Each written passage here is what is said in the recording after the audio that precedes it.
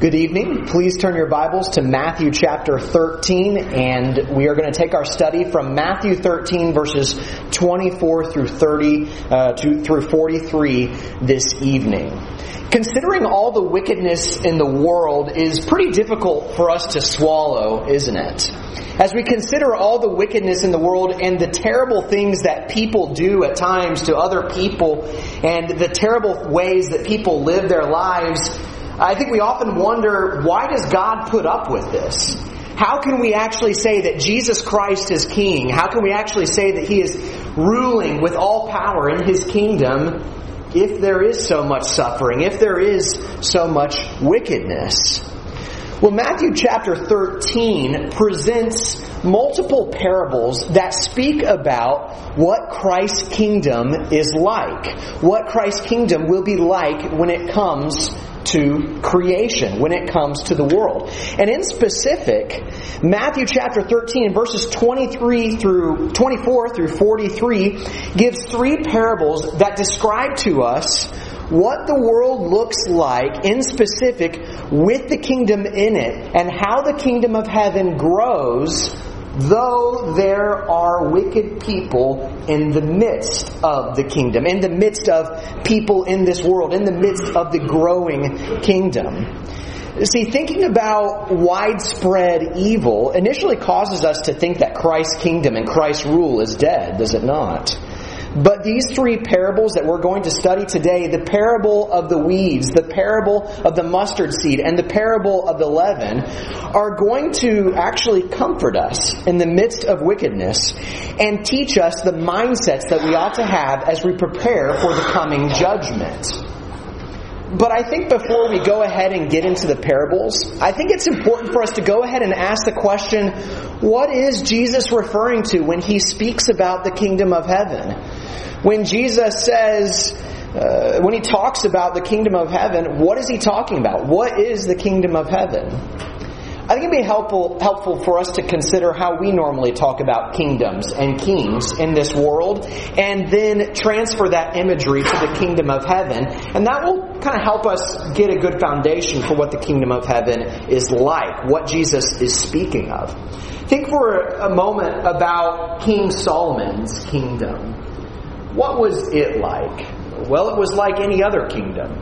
There was a king, Solomon.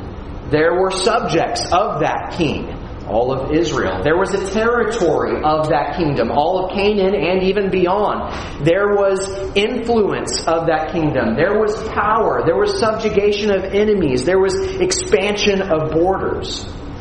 Those are all things we think about when we think about a kingdom, right? We think about a king. We think about law. We think about expanding borders. When we talk about the kingdom of heaven, we ought not forget that imagery that we have in our own minds when we think about the kingdom of heaven, when we think about Christ establishing His rule in creation. Because all of these ideas are encompassed in the idea of the kingdom of heaven. And different parables throughout Matthew 13 and throughout the New Testament emphasize different aspects of the kingdom. Some parables emphasize the power of the king. Some parables talk about what the subjects of that kingdom will be like. Other parables talk about, like last week, how people are going to receive the good news of the kingdom and how different people react to the kingdom. And this week, what we're going to see is what the kingdom of heaven will look like, and rather what the world will look like when the kingdom of heaven comes into it and wickedness is still around. And so there are different aspects that different parables are trying to emphasize. And by saying that the kingdom of heaven is near, Christ is declaring to His followers that He is soon going to establish a kingdom in His creation, and He's going to rule that kingdom from heaven. And so these parables are describing to Christ's disciples what that will be like in His creation when His kingdom comes.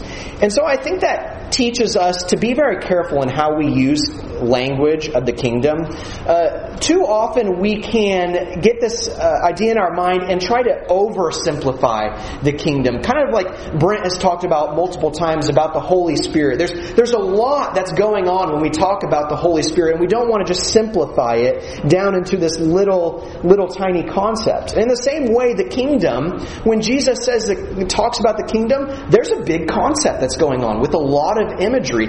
And though all of God's saved people, the church, are a part of that imagery, we shouldn't also at the same time just make the church and the kingdom equal. Just like we wouldn't say that the kingdom is only referring to Christ being king. There's a lot of imagery going on. And in specific today, we're going to speak of how Christ's plans for His kingdom affects our hearts as we consider wickedness that is still in the world while His kingdom is being established. This will comfort us as we consider wickedness, because we will see God's plan. We will see Christ's plan and what His kingdom will look like when it comes to creation, when it comes to this world, as it has already come in Acts chapter 2.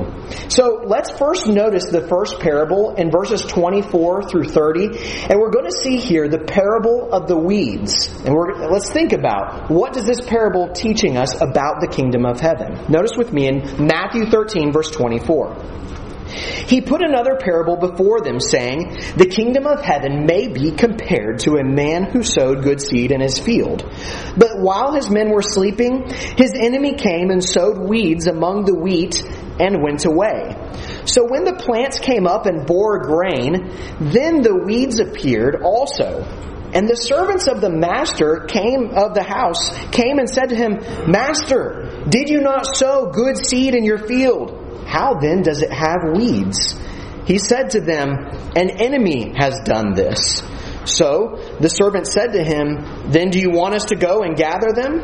But he said, 'No, lest in gathering the weeds you root up the wheat along with them. Let both grow together until the harvest. And at harvest time I will tell the reapers, gather the weeds first and bind them in bundles to be burned, but gather the wheat into my barn.'" So Christ speaks this parable about this master who goes into a field. He sows good seed, but in the night an enemy comes and he sows weeds, seeking to harm the crop of this master. Well, when the fruit is born, they look similar at first, but then they come up and fruit is born, and they see grain on one plant and no grain on another plant. And so they recognize these are just weeds. What has happened? Didn't you sow good seed? The master says, "Well, yes, I did. But we're going to leave them for a while, let them grow together until the harvest, then they'll be separated. The weeds will be burned, but the wheat will be gathered into my barn." And we listen to that and we wonder, well, what could that be teaching us about the kingdom of heaven? What does that teach us about what it's like now that Christ is ruling? Well, we don't find out yet, actually. Christ actually continues to tell two more parables before He gives the interpretation of this parable. And I think He does it for an important reason. And so we're going to go ahead and continue. And we're going to notice the parable of the mustard seed and the parable of the leaven. And as we study the parable of the mustard seed and the leaven, I want for our minds to be churning and thinking, why? Why is Christ combining all of these parables together? He's got a message. He's got a singular message for us to learn. This is going to work together into something cohesive. And so let's keep studying to see how these three parables fit together. Notice with me verse 31 through 33, the mustard seed and the leaven parables. He put another parable before them, saying, "The kingdom of heaven is like a grain of mustard seed that a man took and sowed in his field. It is the smallest of all seeds, but when it has grown, it is larger than all the garden plants and becomes a tree, so that the birds of the air come and make nests in its branches." He told them another parable. The kingdom of heaven is like leaven that a woman took and hid in 3 measures of flour till it was all leaven. Let's first handle the parable of the mustard seed briefly. Mustard seeds were famously small in comparison to the large plant that grew out of that small seed. There's a contrast here. And Jesus uses this contrast, this small seed that grows into a great big plant, to teach them about the kingdom of heaven. It will start small, but it will finish large. In fact, larger than all the other plants in the garden.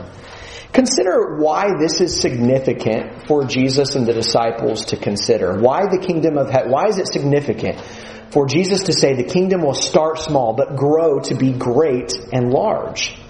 Well, think about the promises that have been made throughout Scripture. To even think about what we've been studying in Isaiah and how we've seen in different parts in Isaiah and even different parts in prophetic language how God speaks of a mountain, of a kingdom that is going to start in Jerusalem and it's just going to fill the entire earth. There's these promises of this grand, great, large kingdom. But doesn't that promise seem pretty foolish when Jesus is here with just a few followers? It seems foolish. It seems discouraging, doesn't it? The kingdom is coming and very few people are listening, especially as we learned last week. So few people are listening to the message. But the parable of the mustard seed calms the fears of people wondering why the kingdom is starting so small, why Jesus' influence is starting so small.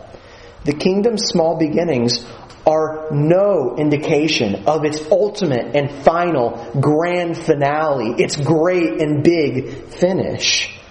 All other kingdoms and rulers and fads seem influential and seem powerful and big, but they will be nothing in comparison to the power and influence and size of Christ's kingdom.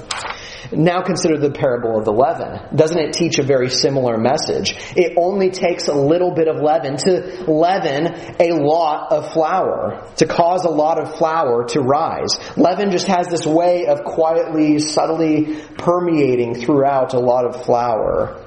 Jesus is pointing to this imagery to describe the spreading effect of the kingdom. It does not matter that it's small, does it?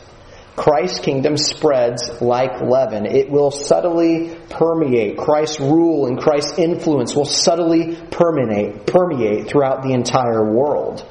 You know, as we consider the smallness of the kingdom and the smallness of a mustard seed and of leaven, I think we can often feel very similar to the disciples, can't we? Can't we often feel like all of our efforts are pointless? We're striving for righteousness. We're striving for change. Yet so many around us are wicked. It seems like that all the teaching and all the talking we do about Jesus sometimes feels like it goes nowhere. It seems like our efforts are pointless at times, don't they? We feel very small. We feel very insignificant. But it's not. Our work is not insignificant. Our work is not pointless. Because we're a part of the kingdom, Christ says, that grows like a mustard seed and spreads like leaven. Just consider for a moment how amazing it is to see the growth that we have today. Just think about where they started in Acts 2. Or even go back before that. When Christ was arrested.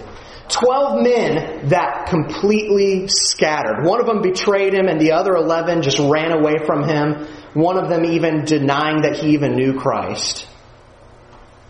And the kingdom of heaven has grown from that small place in Jerusalem with those small, simple men to where it is today. Think of how many people know Jesus Christ. Think of how many people's lives have been impacted by Jesus Christ. Think of the growth it has already had. Christ's kingdom has already had.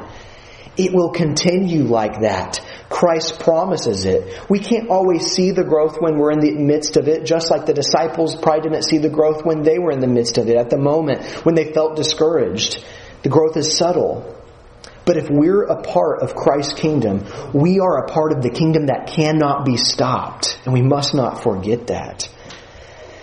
And what's interesting is at this point, With all this momentum, Matthew actually stops for a moment before we receive the interpretation of the parable of the weeds, and he actually inserts his own commentary there in verses 34 to 35 about what's going on when Jesus is speaking parables. So let's go ahead and notice what he says there in verses 34 to 35. He says, "All these things Jesus said to the crowds in parables. Indeed, he said nothing to them without a parable. This was to fulfill what was spoken by the prophet, 'I will open my mouth in parables. I will utter what has been hidden since the foundation of the world.'" So really quickly, what this does is this simply reemphasizes what Christ is doing when he speaks parables to the crowds. He only speaks in parables when he speaks to the crowds. Why? Well, we talked about that a little bit last week. Remember, what do we do when someone is not understanding a concept or is kind of disinterested in a concept? We illustrate it. In the same way, Jesus is illustrating crucial kingdom truths. And notice verse 35, he's talking about crucial kingdom truths that have never been understood by people before. He is revealing what has been hidden through parables. And so now with this understanding of Jesus' purpose in uttering these parables, and with this understanding of the mustard seed and leaven concepts, as we consider the smallness yet the great growth that the kingdom of heaven will have, let's go ahead and move on to the interpretation of the parable of the weeds. And let's consider how these parables of mustard seed and leaven, these parables of growth, fit into the message of the parable of the weeds, of the interpretation of the parable of the weeds. So let's go ahead and read the entire interpretation there in verses 36 through 43. "Then he left the crowds and went into the house. And his disciples came to him saying, 'Explain to us the parable of the weeds of the field.' He answered, 'The one who sows the good seed is the Son of Man. The field is the world, and the good seed is the sons of the kingdom. The weeds are the sons of the evil one, and the enemy who sowed them is the devil. The harvest is the end of the age, and the reapers are angels. Just as the weeds are gathered and burned with fire, so will it be at the end of the age. The Son of Man will send his angels, and they will gather out of his kingdom all causes of sin and all lawbreakers, and throw them into the fiery furnace. In that place there will be weeping and gnashing of teeth. Then the righteous will shine like the sun in the kingdom of their Father. He who has ears, let him hear." So we're going to tackle this in two different sections. We're going to later on speak about the harvest, but at this moment I want for us to just speak about what's going on in the world, and we're just going to notice that in verses 36 through 39 first.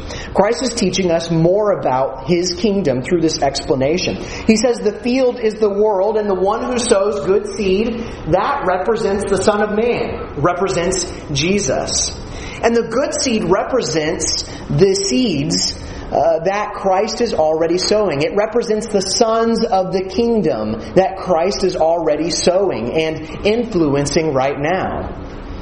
But the enemy represents the devil, who is sowing his workers of wickedness, his workers of lawlessness in the field, in the world, seeking to harm the wheat and bring down the wheat.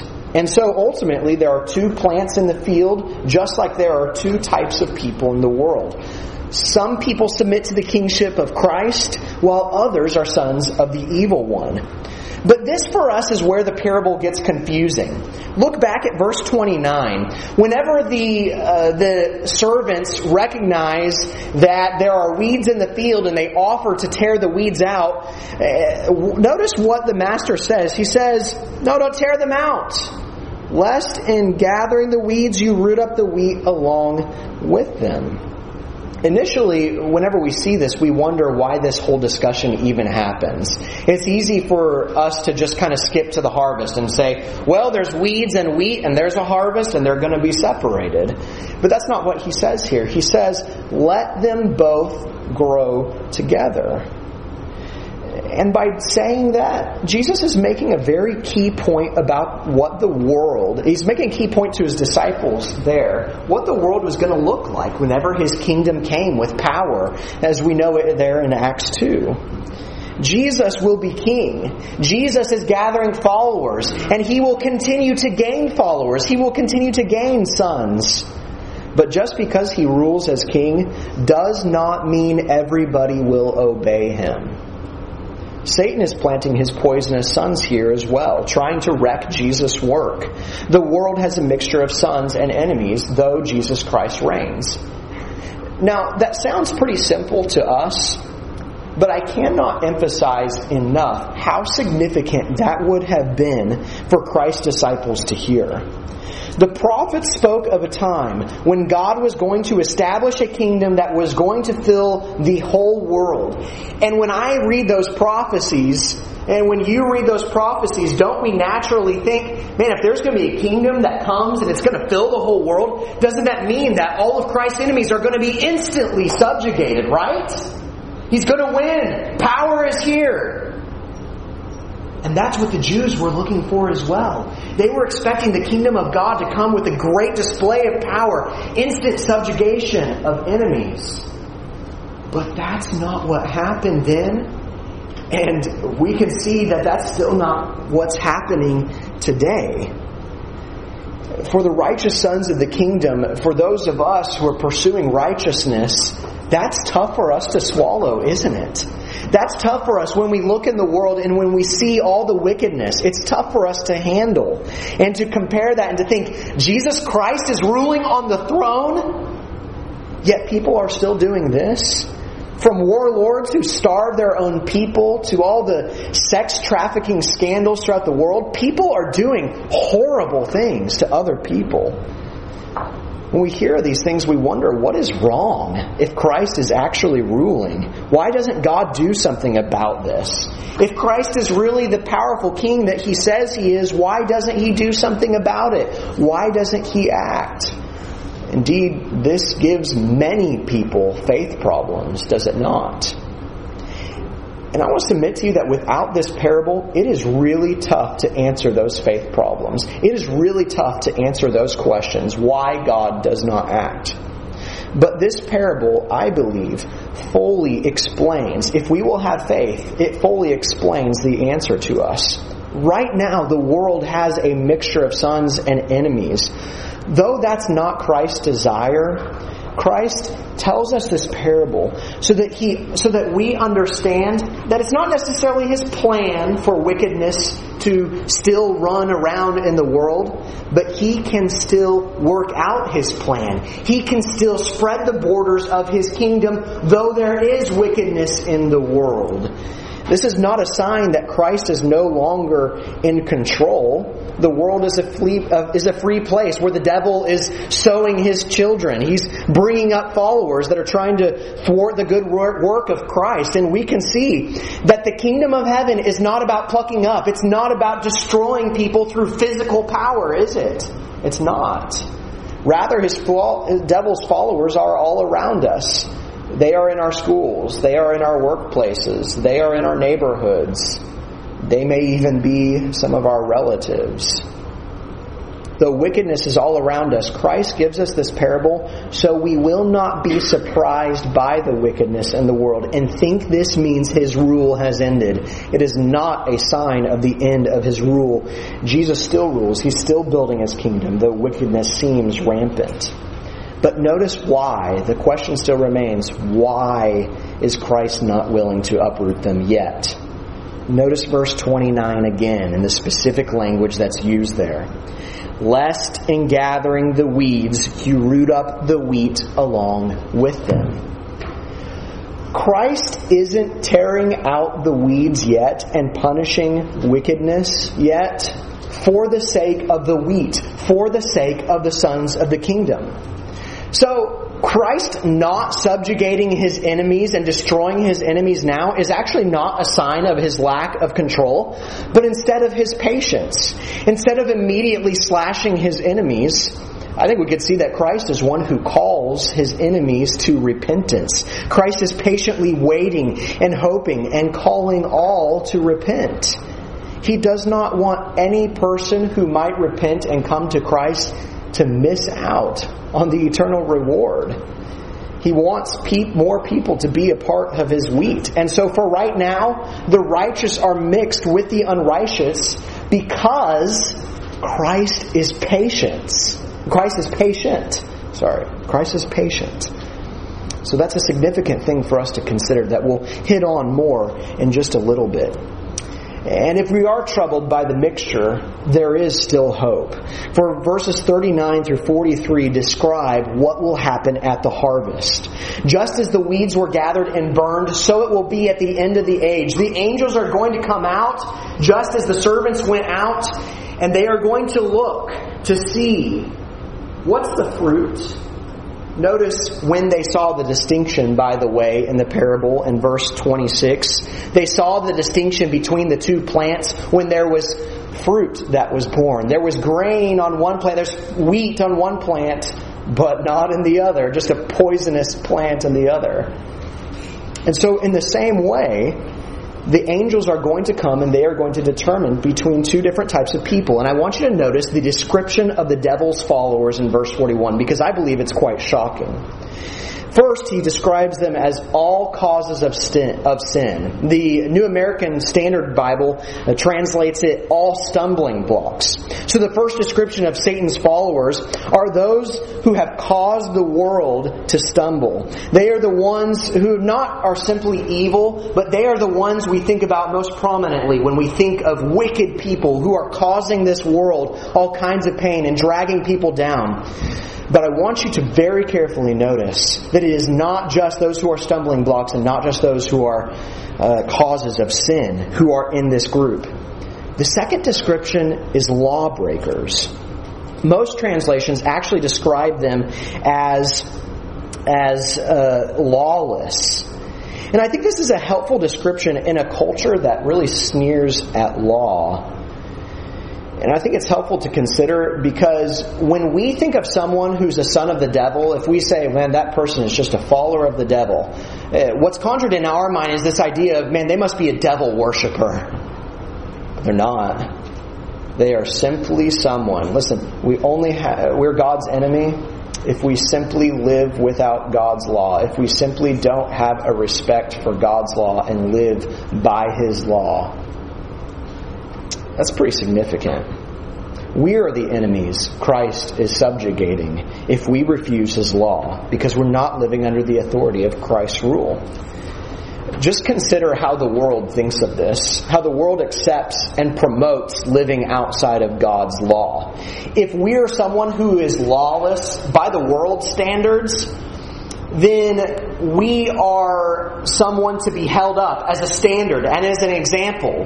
Look at them. They had the strength and the courage to step up and be who they wanted to be and act how they wanted to act. There are seemingly no consequences today, are there, for being a lawless person? But notice their ultimate end in verse 42. Though there are no consequences now, there is a very definite end. He will throw them into the fiery furnace. In that place there will be weeping and gnashing of teeth.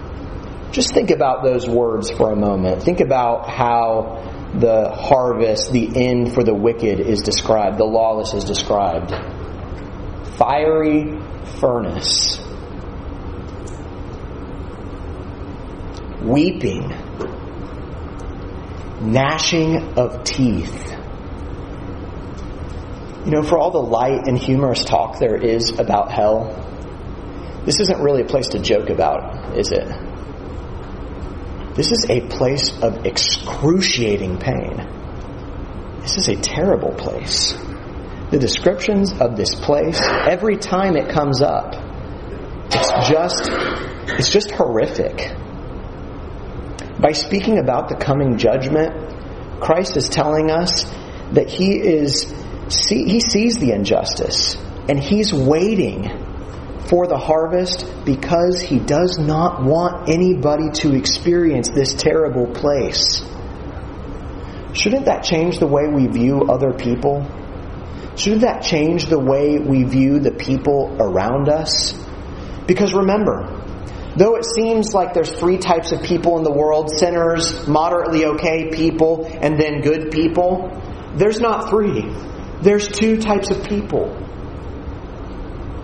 And the people around us can very easily be in that group of people that are destined for excruciating, eternal pain.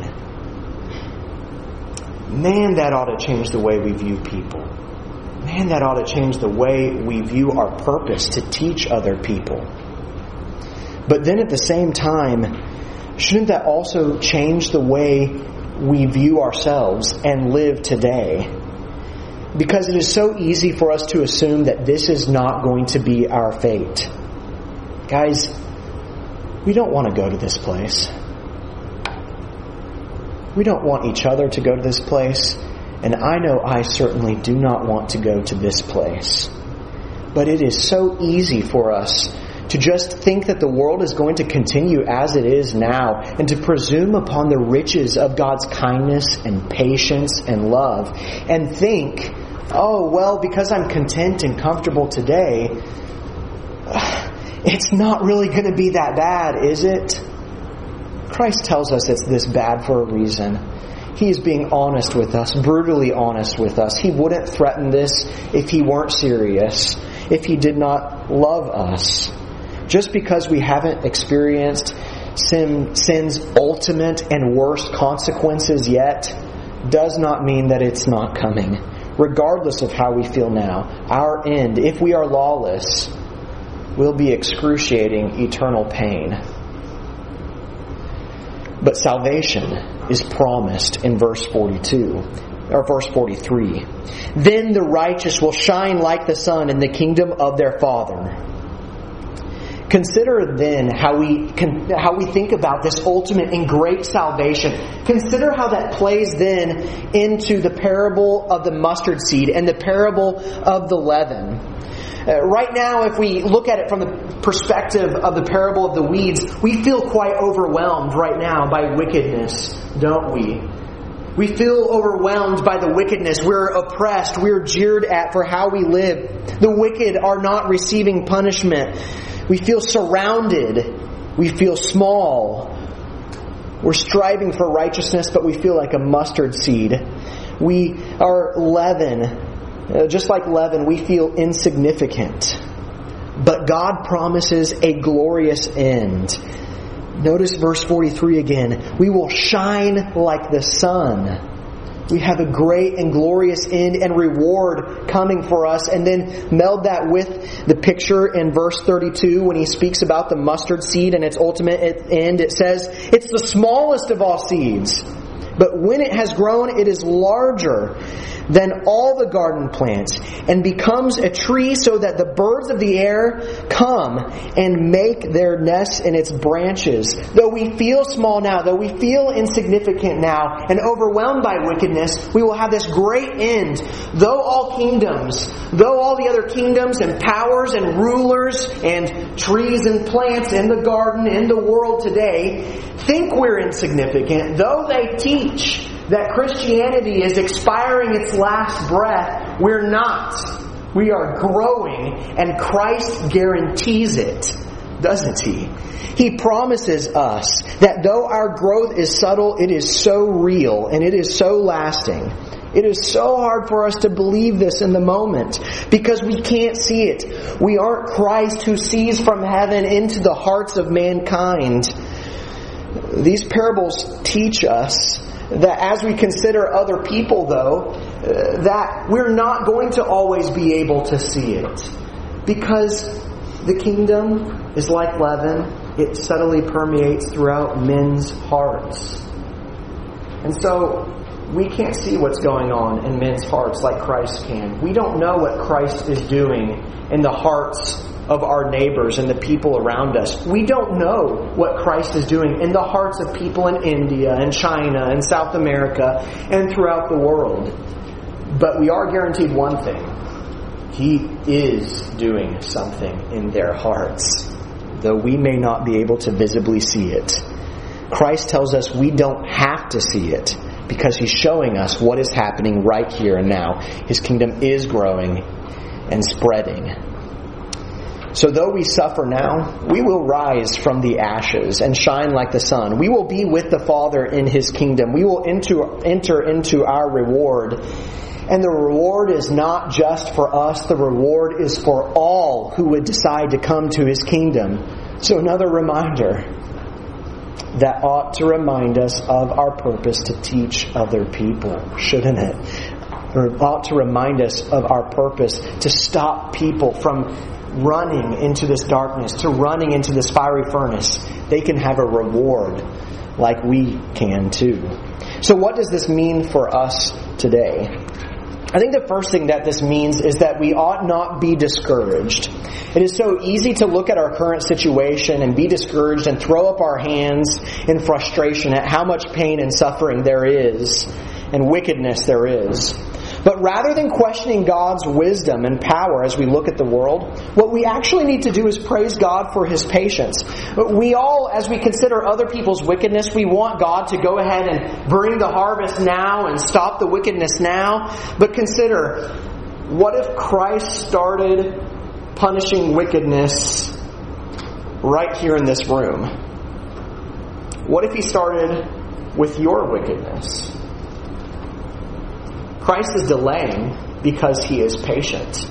I think that 2 Peter chapter 3 and verse 9 is helpful as we consider this. It says, "The Lord is not slow to fulfill His promise, as some count slowness, but is patient towards you, not wishing that any should perish, but instead that all should reach repentance." So don't be discouraged as you consider wickedness. Just recognize, relish in the fact that Christ is being patient. The existence of wickedness is the reminder that Christ is being patient with them and with us as well. Don't have a questioning heart, but have a grateful heart for His forbearance.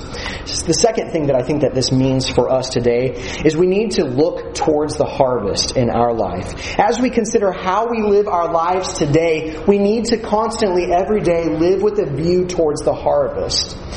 And what that means is, as we consider our sin, we ought to live with a view towards the harvest and recognize that there is a coming judgment coming. As we consider our sin, there ought to be great motivation for us to get our act right, to get back into a relationship with God, to not slumber, to not relax, to not think that God won't judge us. We ought not fall asleep. We ought to run the race. We ought to fight hard, knowing our ultimate judgment. But in the same way, there's a second way that we ought to live for the harvest. We ought to live for the harvest as we consider our oppression, as we consider those who would speak against us, and those who may even in the future harm us physically. God sees it, and He will repay. He will bring vengeance on those who have harmed us. And so, when the harvest comes, I want you to ask yourself, whose side will you be on? And in fact, the better question is, if the harvest came right now, whose side would you be on? What would Christ see in your heart? What would Christ see in your life? Is there fruit, or is there not? There's only two types of people in this world. Be a part of the people. Be a part of the kingdom whose growth has no end, whose growth will end with a great and awesome finale. Put your faith in Christ. Wait. Wait on the Lord. Put your hope in Him. Wait for the harvest. If there's any way we can encourage you in how to live your life today and how to come back to Christ and talk to us about it, help us allow you, help us teach you, help us encourage you to live for the harvest, to live through this midst of wickedness, to not be influenced and dragged down by the wickedness, but be encouraged as we consider Christ's patience. Help us help you live for Christ. If there's any way we can do that, please come forward to the front while we stand and while we